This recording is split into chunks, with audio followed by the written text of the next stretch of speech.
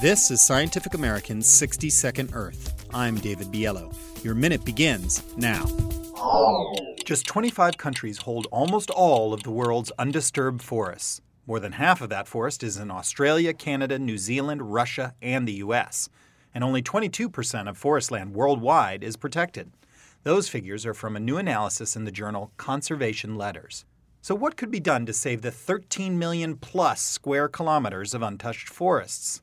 After all, they're home to more than half of the world's plants and animals and provide necessities like clean air and clean water for us humans. But they're under serious threat, whether from logging, mining, or farming. Such land use change is why only 3% of the forest that existed in the past still remains in the temperate parts of the globe. One suggestion for preservation is to make forests a part of international environmental negotiations, like the United Nations Framework Convention on Climate Change has tried to do. The goods and services forests provide should be incorporated into economic assessments as well, not just the value of their board feet of lumber.